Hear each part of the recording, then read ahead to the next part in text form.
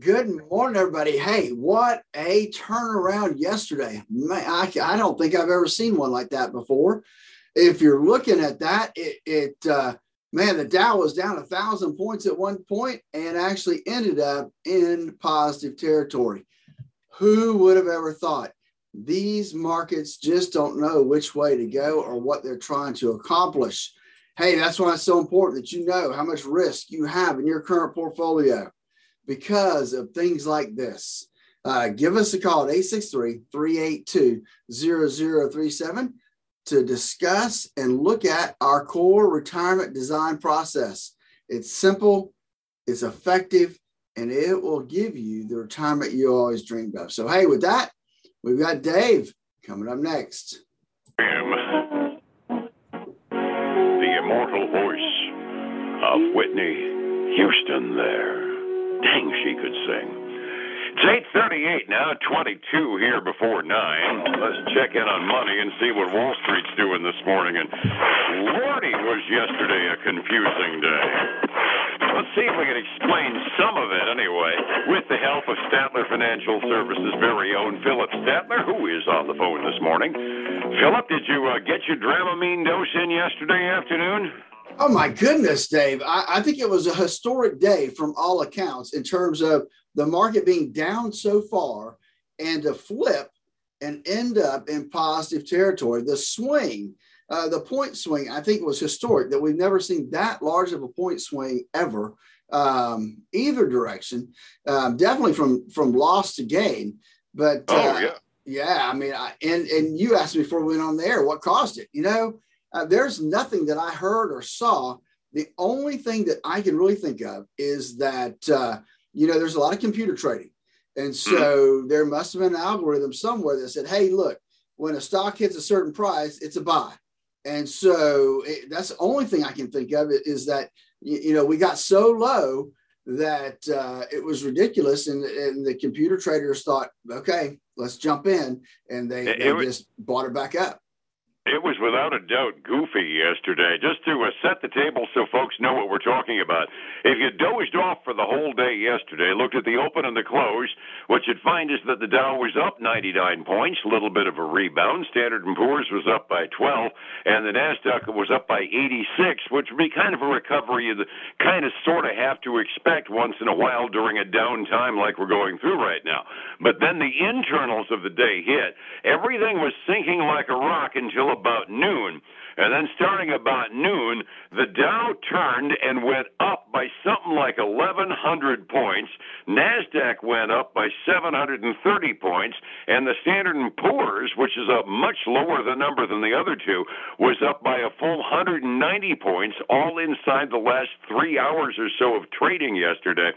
And before I made the phone call this morning to hook up with you, I was pouring through all of my news tickers trying to see if anything had changed that, and there just was absolutely nothing. So, a computer program is really the only logical explanation. One big trading house has a program that says this is the index point or the stock price point or the PE ratio or whatever it was they were looking at that triggers buys.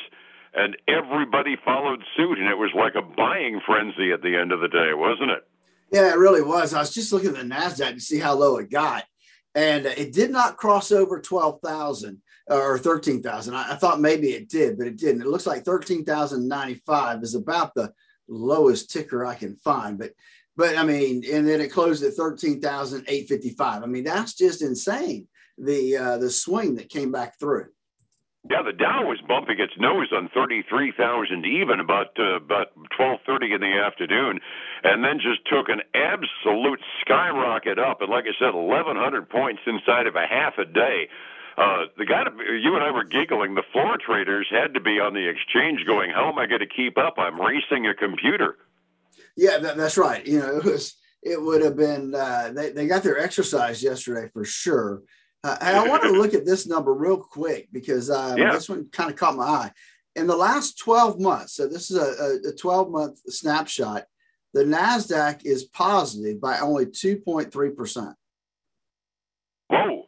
Yeah. Which gives you pretty doggone good idea of how rough this last period is. And most of the conventional wisdom that I'm seeing is once the Federal Reserve, and I say if the Federal Reserve gives us some clear guidance on Wednesday afternoon, at the very least, we'll have a decided direction. Are we going to go into a bear market, or are we going to start trading back up gradually? But right now, this correction is about as unpleasant as you can get because we don't know what the Fed does. And something I've repeated over and over again, the World Monetary Fund has rated the various central banks around the world as far as how they respond to economic conditions in their country. And while we're big and our Fed is full of a bunch of real brainiacs on economics, they don't have a really good track record at reacting in kind to economic situations, which makes everybody nervous as a tick until we know exactly where they're going to go.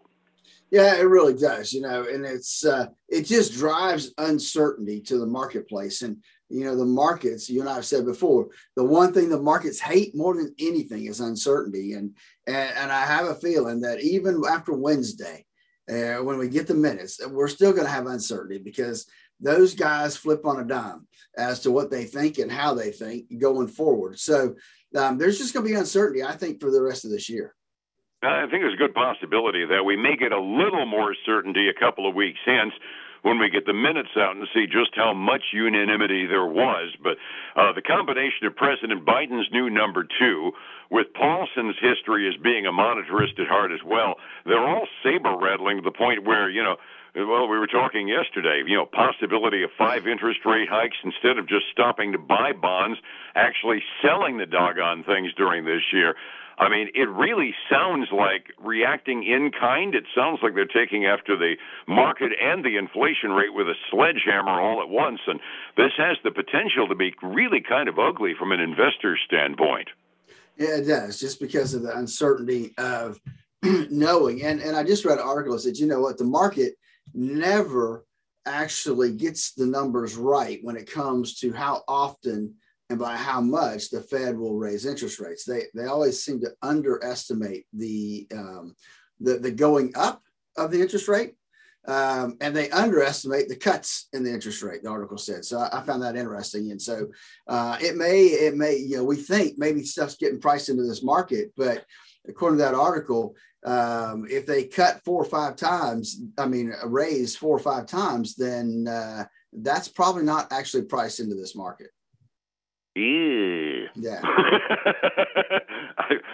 I really haven't got a reaction. If this is not pricing in too many interest rate increases, it could be a really owly next couple of months. Your point's well taken.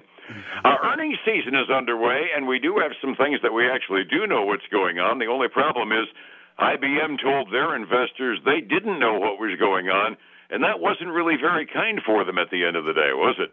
No, it really wasn't. IBM really had a decent quarter. They beat by 5 cents a share. They made a profit of $3.35. They beat on revenue as well. Their cloud computing is just really it's becoming kind of their poster child and the thing that's keeping them moving in the right direction. However, like you said, they declined to give an earnings forecast, and that hurt them this morning. They actually fell about 1.5% to 2%. But now, at least the last, let me see if I can find them again here. They're going back positive now. So they have wiggled out of that loss, and they are up about 0.9% right now. So at least at this point, they would open to the green and look pretty good. If I remember correctly, last quarter IBM had kind of an off quarter in their cloud computing, a little bit less than they expected. So seeing them actually beat this time around is good news overall. Yeah, it is. You're right. They did actually have some issues on the last quarter that kind of came out in their quarterly report. We have a lot of things happening though. It's that time, right? We're starting to see some stuff hit the ticker tapes here. And the first one we want to look at is 3M. They had a good quarter, beat by 30 cents a share. Revenue was ahead of forecast. They said their business really improved during December as they saw some of their supply chain issues and their Omicron issues start to be abated, which was good news for them. And so they are trading up today, almost 1.2% before the market gets going. So good for them. Johnson & Johnson reported. Household name, right? They, Yep. for more ways than one, from cleaning products to vaccinations, right? Yep. So they beat by a penny a share. The company gave upbeat full year forecasts. However, the fourth quarter revenue came in below what was expected. And so that put a little damper on them this morning. Now they are getting a little bit better, but still showing in the red, down 0.5% at 162.15 a share right now. So portion of that, I wonder if isn't that little hiccup they had with the release from the CDC that the Johnson & Johnson vaccine was the least effective against the Omicron variants. I mean, things can change for the next one that comes out, but that wasn't the best news a company could get in the middle of the fourth quarter, was it? That's true. You're absolutely right. Then we had General Electric. General Electric, their fourth quarter revenue fell below forecast. Their earnings did beat, by about 7 cents a share, came in at 92 cents a share. And their forecast for improved cash flow, not necessarily profitability, but cash flow was good for this next quarter. But it wasn't enough. The traders aren't liking General Electric this morning. They're down substantially, down by 5.2%. To $91.87 a share right now. Whoa, and with positive guidance too, that's kind of the outlier as far as guidance being the dominant thing the investors are looking at. They miss one thing and they're really getting whacked, aren't they? Yeah, they really are. It seems to be that way. I got two kind of financials that reported. American Express. They're not a bank, but they kind of operate as a bank in certain ways. They had a good quarter. They had to get this record card spending, and folks, I got to tell you, if interest rates start to go up, that's something that's probably not going to continue to happen. Revenue was better than expected for the fourth quarter.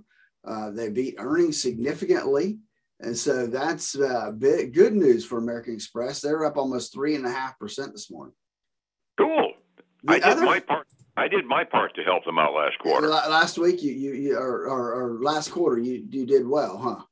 Yep, they did well off me last quarter. So the other financial we have is Zions Bank Corporation, which is one of the regional banks. They beat on both top and bottom lines, and gave an upbeat report going forward. So they're one of the regional banks that people kind of keep an eye on. They haven't traded yet this morning. I mean, that's the regional banks. They don't get all the action the other guys do, but they closed yesterday up 1.6%. So we'll have to see kind of how that opens up this morning. All right. Got one more of great interest that'll be a household name, and then we got to go to the summary. We do, huh? So let's look at Polaris. Polaris, is a recreational vehicle maker, jet skis, side-by-sides, that kind of stuff. They beat by 13 cents a share, made $2.16, revenue top estimates. However, profit was a little lower than a year ago because, Polaris is dealing with higher costs for components, and just getting the components, the logistics of getting everything has been a little bit of a problem. But hey, people are liking what they see. They're up 2.6% this morning at $113 a share. All righty. Resetting the table for the morning. Yesterday, like I said at the outset, kind of looked boring until you realized how utterly silly the turnaround was during the day. Everything was up fractionally at the end of the day. 45 minutes before we open, I'm just kind of getting a feeling that yesterday might be an outlier. Phillip, how are we doing? Well, yeah, we're going to go back to that same downward direction this morning, and some of them pretty significant, right? We got the Dow down 0.8%, which 0.8% is a pretty big number for them, like $275. The S&P 500 is down 1.5%. NASDAQ 100 is down almost 2% before we get going. And the Russell 2000 is down by 1.5%. The VIX up 6.6%. You can imagine yesterday on the VIX. But they are still about where they were yesterday, maybe a little bit higher at $29.93 a share. Then we go to the commodities side of the coin, and silver is getting hit a little bit this morning, down 1/3%. Gold is basically flat right now. Crude oil is trading up just a tad, up almost 0.5%, $83.69 a barrel, Dave. Too danged high.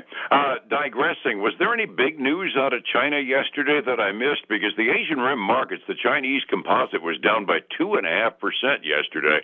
And based upon its behavior generally off of us, that wasn't what I would normally expect. Well, here's the deal. You have to remember, when did China close their markets? And so 6 a.m. this morning. Oh, this morning. Well, our futures have been trading down pretty much all day, all morning. So they may be looking at those. It could be. It was pretty substantial, though. All the Asian Rim markets were off. The Chinese mainland composite was down 2.5%, which caught my eye. Japan and Hong Kong both by better than 1.5% at the close this morning at 6 a.m. European futures and the active market going on there generally evenly up, not monstrously, but at least in green ink halfway through their trading day, which again is kind of weird. You mentioned the volatility index being up again, almost to the levels they were during the pandemic panic. That's a good indication of where risk is in a portfolio, and it's if yours is up there, you probably need help. How do I find you to get the risk out of my portfolio? You know, Dave, risk is one of the reasons that we really and truly developed our core retirement design to help people design the retirement they always dreamed of. And they can walk through that risk process by giving us a call at 863-382-0037. Check out our website, statlerfinancial.com, and then join us this weekend for the Statler Financial Radio Show, 6 a.m. and noon on Saturday, 10 a.m. Sunday morning on Highlands News Talk, 730 and 95.3 FM. And back here again tomorrow morning. Phillip, thank you so much. I appreciate it. All right, man. You have a great day. Be well. It's 105.7 Light FM and Statler Financial Services. Phillip Statler. Hey, folks, remember, our core retirement design can help you determine how much risk you have in your current portfolio and design the portfolio that matches up better with your risk number. Give us a call and let's walk through that process and help you design the retirement you always dreamed of. 863-382-0037. And with that, we'll see you again tomorrow. Bye now.